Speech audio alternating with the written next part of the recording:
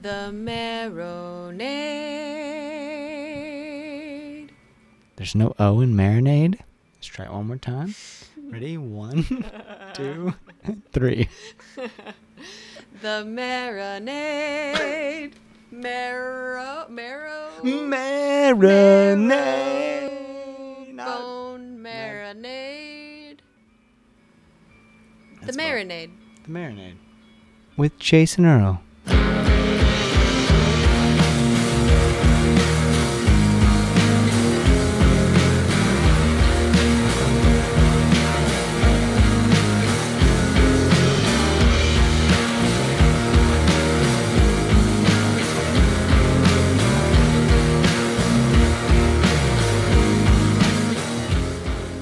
Welcome to The Marinade, a free-flowing conversation about the creative process with creative people. Each episode, we welcome musicians, actors, comedians, authors, visual artists, filmmakers, anyone who creates art to talk about how and why we make stuff.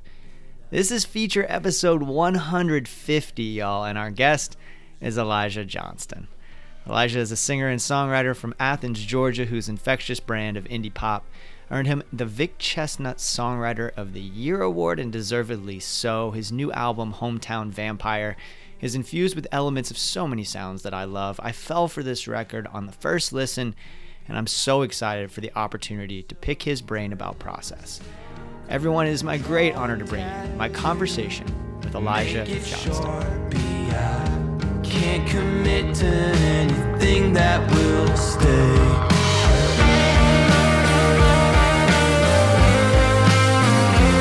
All my friends are running circles, and damn, they sound great the whole time. Right there. Right there is perfect, dude. Thanks for doing this. I've been devouring your record, Hometown Vampire, and dude, thank you. Yeah, thank you. My pleasure. I was having a conversation recently with somebody about kind of what has happened in my life is that I've got this podcast. It was never meant to be white guys with guitars, but Sure. I know a lot of white guys with guitars and I love them. And it was never meant to be an Americana podcast. But it kind of like went that direction just because I had access to folks, and that's the stuff I gravitate toward. And so what has happened for me is a lot of like listening to kind of folk influence, sort of,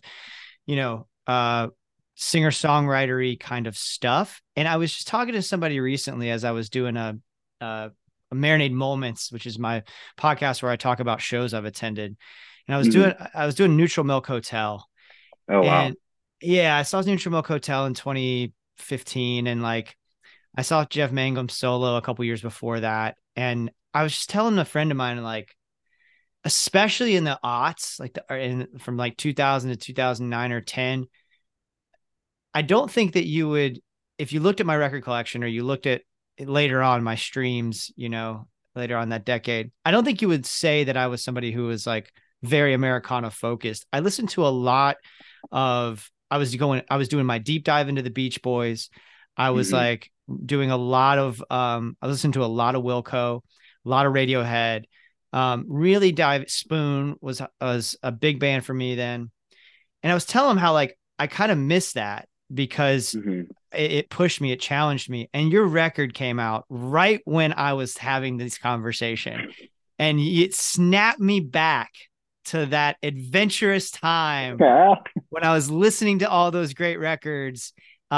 It's absolutely fucking fantastic, man. And it feels like all those records that I got so excited about at that time. Yeah, dude, thank you. I appreciate that. That's it's interesting. I feel like I'm always curious people who respond well to my music, who especially like that era of indie rock from like 15 years ago and stuff like that. I'm always curious like what it reminds them of, because I find that it's usually pretty different than what I had in mind, but never in like a negative way. It's just kind of like I wasn't super aware of that at that point in my life, and I had kind of a different frame of reference for that era, Yeah. Well, I'll tell you what what it does for me, because I think this speaks Hmm. to the power of the record, and but also kind of on a broader level, the power of music in general. And that is Sure. that your record takes me back to a time in the aughts. I was in my 20s. So I'm Hmm. like from 20 to 29 during that time period. And what it takes me back to is just such a time of exploration, not just in music, but just a curiosity that I had. And I think Hmm. what I try to still be a curious person. I try to still be a lifelong learner. But I think what happens when you get to my age, like there is, I own my house and I got my partner and my dogs and my career is pretty settled. And Hmm. I think that there can be a feeling of kind of like, and this isn't bad, I'm just settled, right? Like I'm just very Yeah. happy with my life. But what I don't want to have happen is I don't want to not be curious. And I think what Yeah. these songs do is that they make me curious again. Like it Yeah. sparked a curiosity in me. Does that make sense? Yeah. No, totally. And I'm glad to hear that. I definitely feel like the making of the album was a very like, why not? We're curious type of experience and environment, like recording wise. So I'm glad that it comes across that way and then it creates that. All right, so let's talk about that. Let's talk about the Mm. process. Let's start with sort of the writing of the songs. What is your process like in general? What are you a sit down, do the work everyday person? Does it come when it comes? I wish I could tell you that I was a little more consistent about it. I mean, I don't know. I watched this documentary recently about like old school Nashville songwriters, and they're talking about, we keep office hours and stuff like that. And I appreciate that. And I've had times where I've tried to do that kind of thing, but generally speaking, I'm like I'll sit down and play the guitar when I feel like I need to, and the song usually happens all at once. It usually happens pretty quickly. Hmm. But it's not as much of a I'm going to sit down. I mean, I've written plenty of songs that I've just not done anything with because I was like, oh, this isn't very good. But it's an exercise. But I'm not as consistent as other people are. It's not a everyday type of thing for me, I don't think. Okay, so when you're sitting down, you sit down, you've got your guitar, you're playing a little bit, and you say it all comes. Is that like a line comes to you? Let's get a little more granular on it. Like, Yeah. how does that work? I think it's typically a phrase will come together. It's usually like phrase and melody at the same time is kind of like it usually takes like one phrase and then I can kind of like peel it back after that, but I have to have like an entry point. And it's almost like I get the best way I know how to describe it is it's like if you were looking for like a trap door and you were like you had your hands up against the wall and you're trying to like feel for like a divot where you can press your hand through and like all of a sudden there's going to be a trap door, and it's like all of a sudden I find like the one phrase where it's like, oh, I can press on that and that's going to make it work. And because I think that like I said, I've written plenty of songs that I don't love or I never do anything with, and usually those are things where I'm like, oh, this makes sense and this all rhymes and this has a structure and it checks the box of like song. Mhm. But it's usually when it's something that I'm inspired by or something that I want to record, it's usually something that where it's like it kind of spills out. And like I don't know, like a lot of the songs on this record started as like one line or like one or two phrases of like, okay, I have this melody, I feel really strongly about that, and I've got a couple lines that feel really good, and I have to kind of just sit here until every other piece of it feels the same quality. Yeah.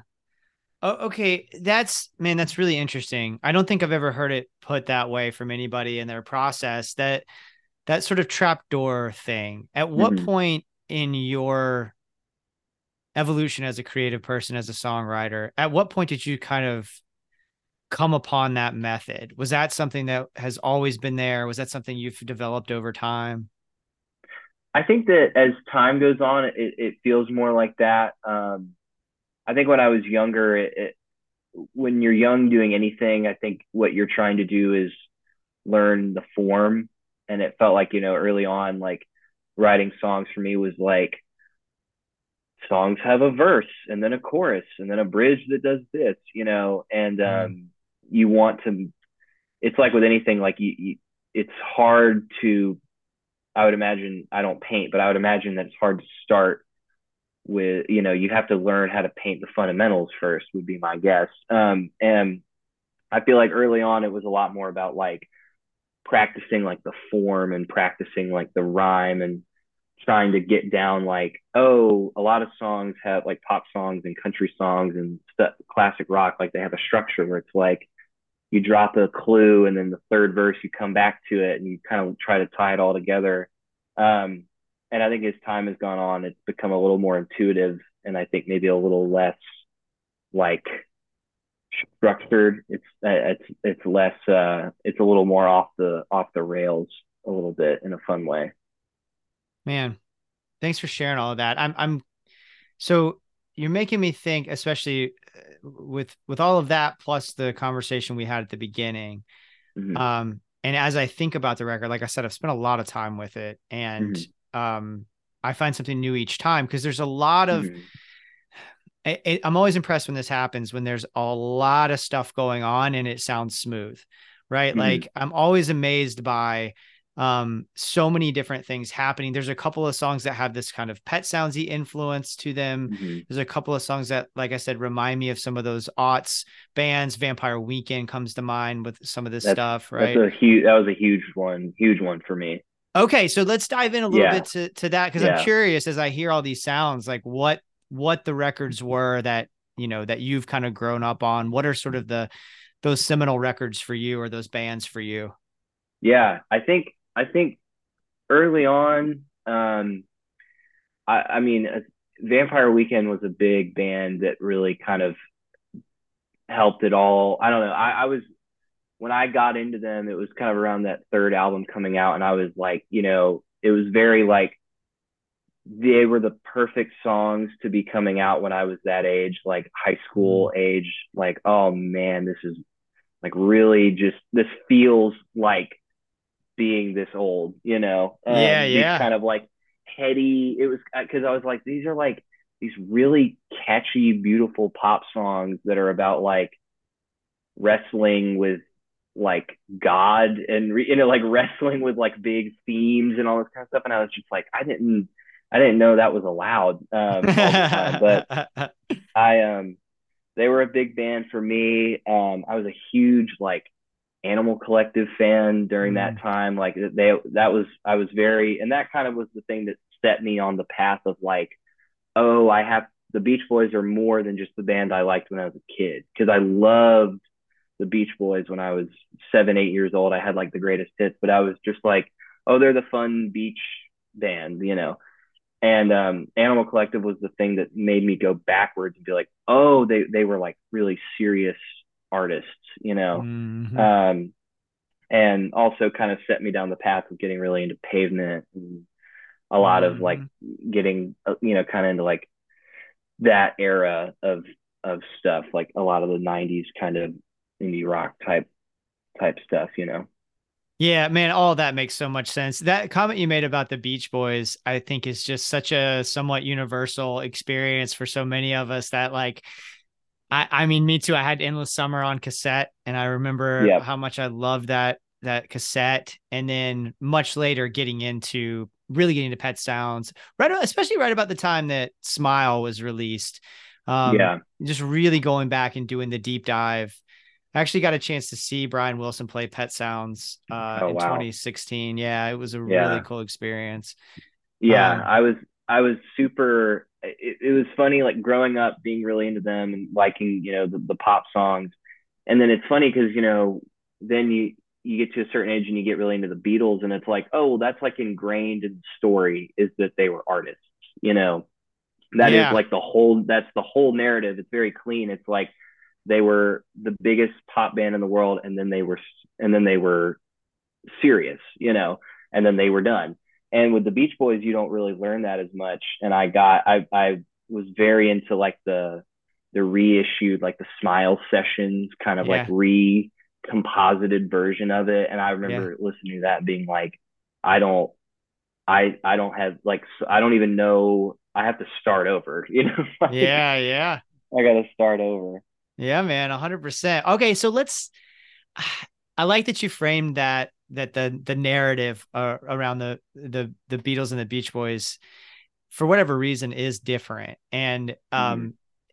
I'm interested. So let me ask you this question is if you're looking at your musical journey so far, okay. Mm-hmm. Um, and let's say someone was going to go ahead and make a documentary about your career, okay?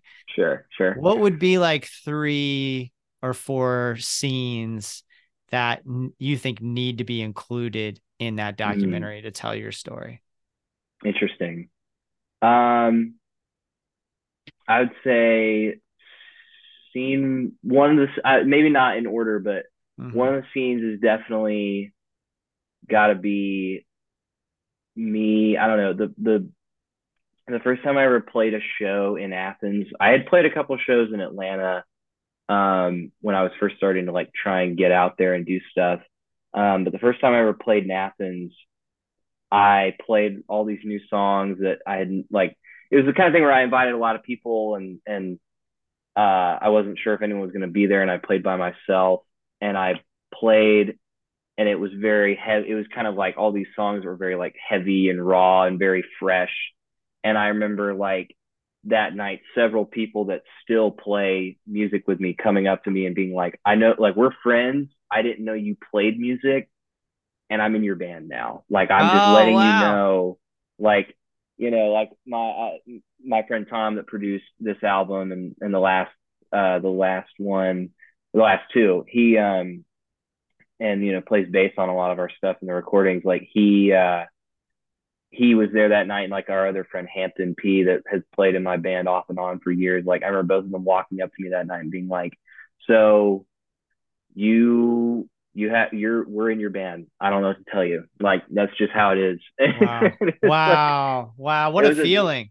yeah, no, definitely it was that would definitely be a big scene of that. Okay. So we got A big that. one. Good. That is Hmm. huge. What else? If there's like a couple more scenes from your career so far, that is a big one. That's awesome. Yeah. I guess the one I always think of is, especially in the early days, is like a big hinge point was there was this kind of wild moment where we were supposed to play like just a typical like Athens house show. We were gonna have a few bands play at our buddy's house, whatever, and the college paper in Athens, someone got a little too excited and wanted to write an article, basically a preview for the house show, and being like, "Come check out this sick thing." And it ended up being brought to the attention of the landlord of the house, and our buddy that was the host was like, "Yeah, my landlord said that's not happening." And it was the kind of thing where it was like, man, this is why you don't tell people about house shows. You don't put them in the paper. And Yeah. but it was funny because they basically last minute it was like, um we've got a lot of friends coming. We need to figure something out. And our friend Drew, who is our manager now, at the time he was working at the Georgia Theater in Athens, and he let us play on the roof, Hmm. and make it free and make it this whole big thing. And there was just like a line around the block to get up there. And I remember that was the first time that like all of our bandmates and our friends, we were like, dude, I didn't realize people liked this. Like I thought this was just kind of like a funny thing that we did, and now it was one of the first times where it was like, oh, this is like kind of something that people take seriously. And we probably ought to take it seriously, of like doing, at least my bandmates probably already took it seriously. I think that was one of the first times I realized it was something I needed to take seriously. But you know Wow. um Okay. So yeah. I'm interested in that. So what I'm hearing you say is like, it's not as though you necessarily set out to make this sort of a full-time real thing. You just sort of backed up into it. Is that accurate? Well, I think I always I think I always knew I wanted it to be a big thing or a big part of my life, but I just had no plan. Uh, I had no sense of like seeing if anybody was invested in it. I had no way of gauging that. I had nothing beyond like I just want to record some songs and put them out. And I guess that was one of the first times where it was like, oh, this is a thing that means something to like a community of people. And being in a band and playing in bands is like a thing you do in a scene and in a community and as a unit, and not just like on your island. Um, so I guess that it was kind of a perspective widening type thing. It was always a big deal to me, but maybe not to that degree yet. You know what I'm saying? yeah, no, that makes sense. I like the, acknowledgement that like you didn't necessarily have a plan. I think it's, I always like those questions. I'm interested in when people decided, first of all, when people acknowledge that they needed to make stuff, right? Like I feel Mm-hmm. as though all of us who make stuff, there is a need somewhere in us to do it. And Mm-hmm. it's something that I didn't realize until probably at least my late 20s, probably into my 30s, that Mm-hmm. I was a creative person who needed to make stuff. And if I wasn't making stuff, I wasn't going to be my best self. And I now recognize that like I have to do it, because if I don't do it, then part of me is not fulfilled. It is not Yeah. satisfied. And I'm just not my best, right? If I'm not Yeah. doing Totally. those things. But I think also I have only recently developed any sort of plan. Like in the last 6 years, I would say I started to develop some sort of plan. And I would say honestly, in the last 6 months, have I really been going for it? Have I really been Yeah. moving in that direction? And I think the lesson I've learned, and I'm interested in your thoughts on this, especially reflecting on that time when you had that line around the block. I think what I've recognized in the last few months is the idea that I'm noticing with a plan that things are happening. Go Totally. figure, Yeah. right? Like, Yeah. No, it's frustrating how it works out like that. How you think you think that I mean, I was I don't know. I always felt like, oh, I'll just waltz into whatever is going to happen to me, and then it kind of took a little bit of like having one or two. I think having like a little bit of fortunate stuff happen to you is sometimes a good and a bad thing, because you get upset when it doesn't keep happening that way, and mm, then it turns into, oh, I actually have to like take real steps to replicate anything good happening going forward. yeah. And then once you get to that next step, there are other steps. That's the other thing too, Sure. is like, Yeah. that's one of the things I've been reflecting on lately is that like, we got to a certain level, whatever you want to say, with the Marinade, Mm-hmm. where it's like we have dedicated fans, who many of whom have been there since the beginning, and they're going to listen Mm-hmm. to every episode and they're going to Yeah. support us and all of that. And I love them and I'm grateful for them. But I also want to bring more people into the umbrella, because I feel like these conversations are important. And Mm-hmm. I want people to hear you talk about Hometown Vampire and Go Get the Record, and I want them to be inspired by something that you or I or both say. And Mm-hmm. so more is better in that case. And I think what I've coming to the realization of is that like you got to keep taking those steps, and you have to have kind of recalculate those plans too, recalibrate those plans, and, Totally. and you know what I mean? Because like there's one thing to get the podcast started or get the record started. It's another thing to Yeah. finish it. It's another thing to then get it out there in the world. It's another thing to talk about it. And all of those Sure. steps, if you just sort of assume that what you did before is going to inform the next one, well, not necessarily, man, you know? Yeah. No. No. Totally. Um, I'm interested in, so like I said, there's not like wasted time or space on this record. It top to bottom is fantastic. Every song is great. There are 11 tracks on it. I'm interested in the process of putting that album together. Mm-hmm. Did you come in with a whole bunch of songs? Were these like clearly the 11 that you needed? I think that the mindset I try to have when I go into like recording mode or putting the album together is like, I don't want to have it be the kind of thing where it's like, well, we probably had to have 8, 9, 10 songs, 11 songs, whatever. So I got a couple more laying around. I'll just kind of add them. And I mean, I've put out records that had like 8, 9. Like I'm very pro, like, if I don't feel like there's another one that needs to be there, it doesn't, we're done. And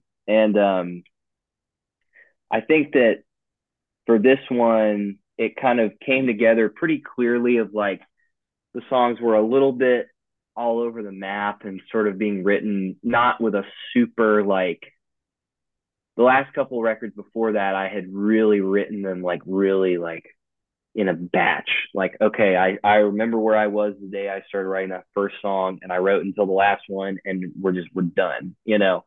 Yeah.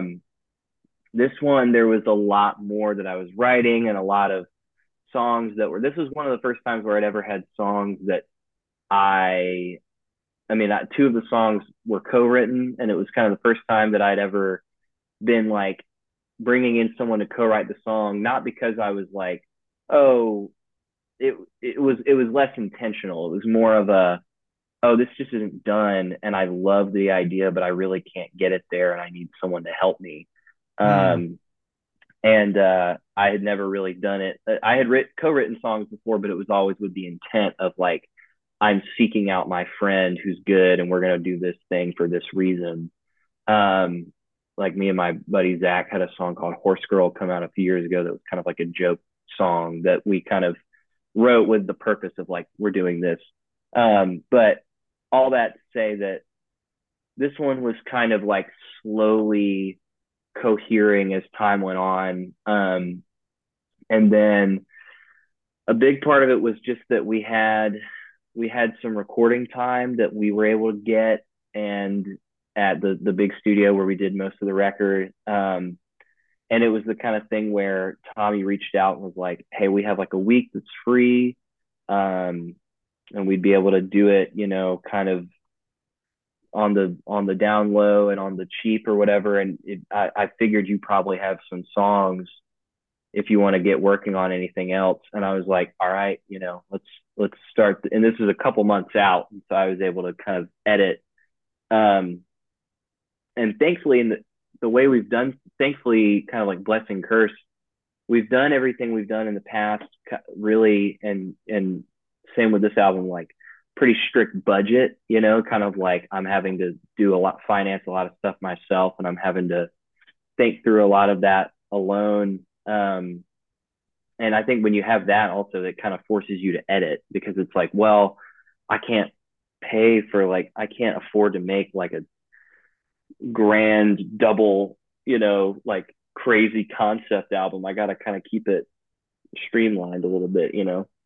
That's really interesting. I've been talking a lot about sort of money and art, right? And like, you know, how I don't think most people realize how expensive it is to make a record, and then to pay a publicist and all of the thing, right? Studio time, all the stuff, musicians, artwork, and I mean, just on and on and on and on. And I don't think most folks realize that, especially with streaming and music just being out there for free. You know, I think it's important to kind of highlight just how much money plays into the decision-making process of this, right?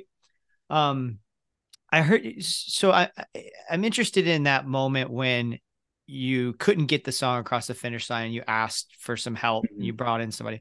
How comfortable are you asking for help in that kind of situation creatively?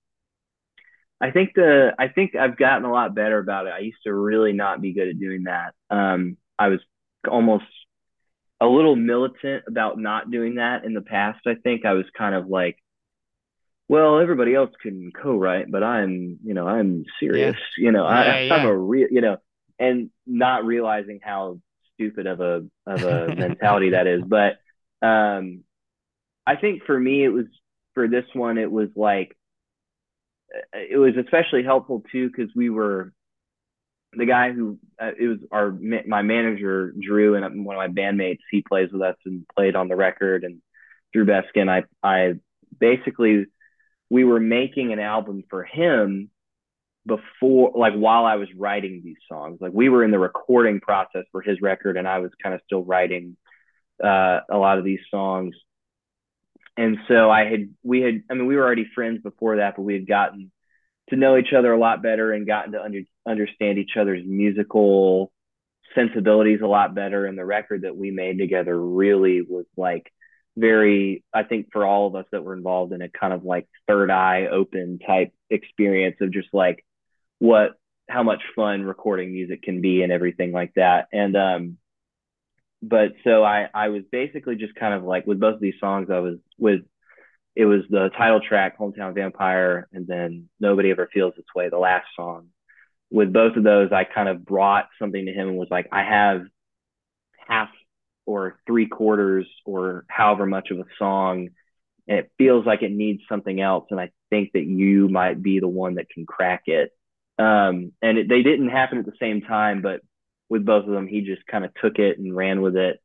And I was able to sort of, he's a big ideas guy. He's got, like, you ask him to help you write a song, and he's basically going to write a whole nother song almost, which is really exciting. And then I was able to kind of like condense it and edit it down a little bit from all the kind of the ideas he had fired off. What was the name of that record? The Third Eye record. Oh, this album that we made, his album is called Somewhere Sideways, Same as You. Okay. It's Drew's record. I played bass all over it. It was basically the exact same team of people that made Hometown Vampire. It was my brother playing drums and our buddy Tom playing a lot of lead guitar and producing stuff. And it was like we would do every song like one in a day. And Drew would basically finish writing the song the day before the session. Like he would literally book a day and be like, I'm going to have a song finished by that day. And then, you know, we'll figure it out.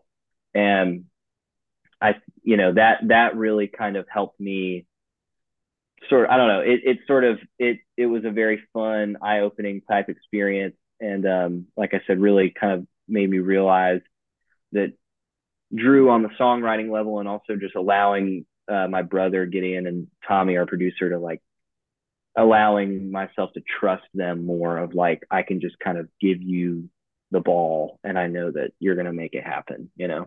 Very cool. Very cool. Can you talk a little bit about, I've read a couple of things where you've sort of described the idea of sort of local celebrity or small town kind of celebrity. Can you talk a little bit about Sure. that and that theme? Yeah, I think that where I was kind of coming from, and like the Athens experience is so like, it's not unique, but it feels like it, it's like anywhere that has like a music scene has that thing of like, you get a little too big for the environment you're in. And Athens especially has a really funny aura where sometimes there's like this double-edged sword of it, it's a place that's a little cheaper to live than a lot of other places, and it can often create this like a lot of just no boundaries, really exciting art, really exciting music. But the kind of flip side of that is that there's not always the most ambition. And I think that a lot of our friends were sort of struggling with this idea that like, feels like every time you try to get up out of the mud, people are, just going to like make fun of you, and people are going to criticize you. And it was very, I think, on everybody's mind. I have a friend from Athens that played on this record and has played in my band for a little while. This guy named Cannon Rogers. He's got this song that he put out called Classic City Celebrity, because Athens is called the Classic City. And it was so weird because he showed it to me and I was like, dude, this is so much of what I've been thinking about, of like this idea of like, if you what's the middle ground of like, I'm trying to do well and I'm trying to be taken seriously, but I don't want to be self-serious, and I don't want to be like a scumbag who thinks that the fact that people in my town know who I am means anything more than what it really does. You know what I mean? Yeah. Do you have a hard time with that at all? Are you able to balance that well? I think that, I mean, I don't think that, I think that it's, I think for some time at the beginning of playing music, I was always very aware of like, how are people perceiving me? How are people seeing me? And then I, at this point, I have no real interest and I have no knowledge.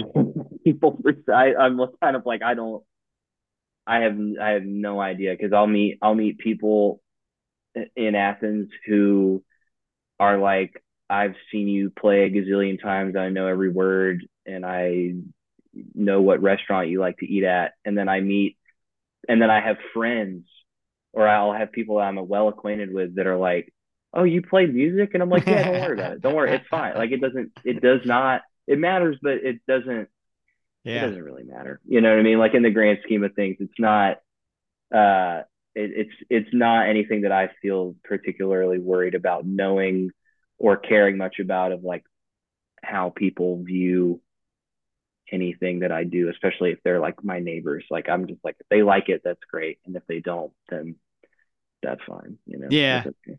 Yeah, I can totally relate to that. I mean, my partner in life does not listen to my podcast at all.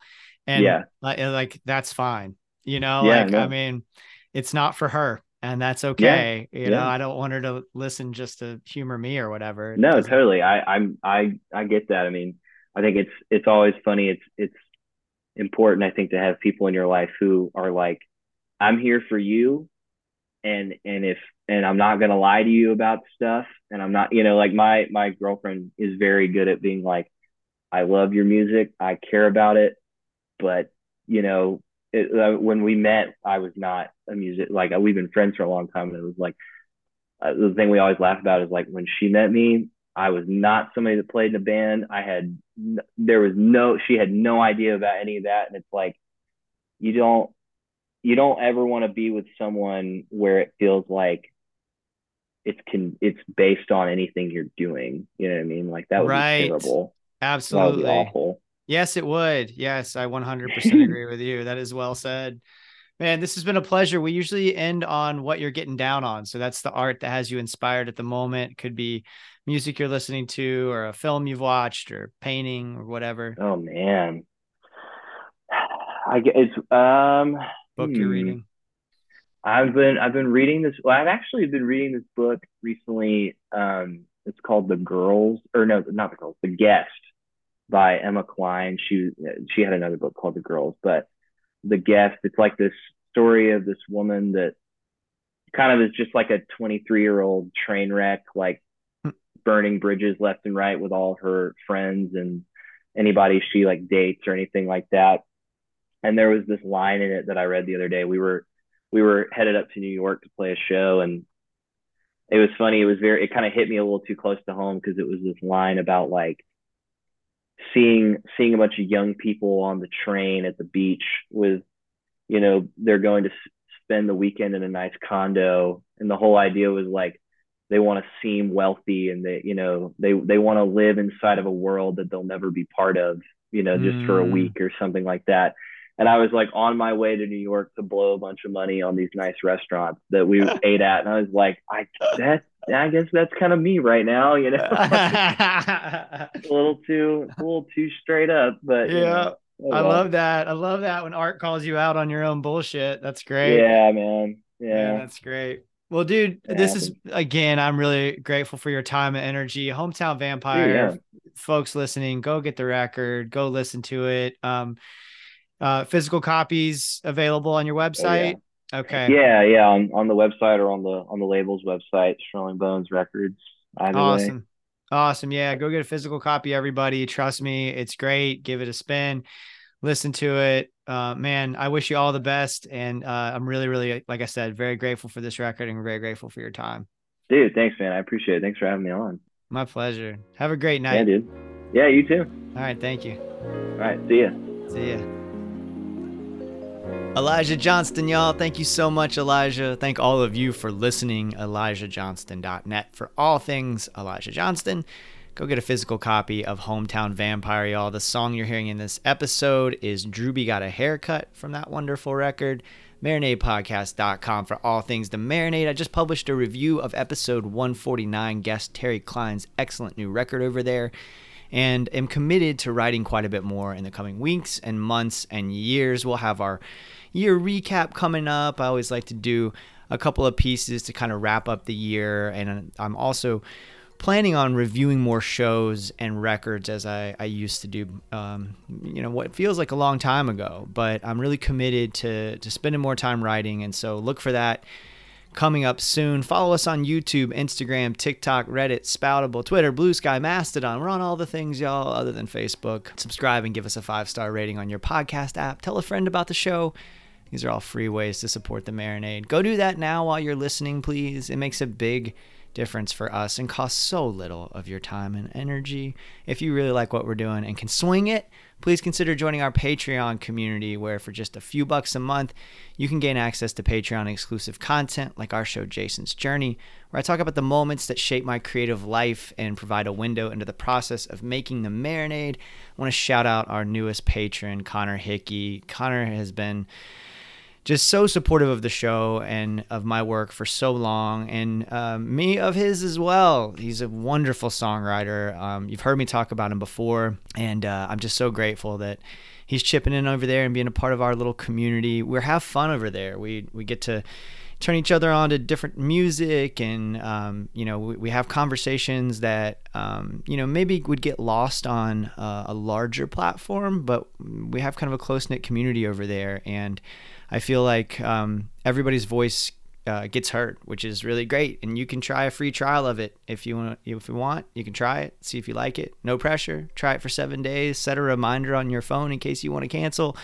and keep going if you dig it. It's just $2 a month, y'all. You can chip in more if you're able, but you'll get everything for $2 a month. If you want to support the show financially, but you don't want to commit to a monthly subscription, I totally get that.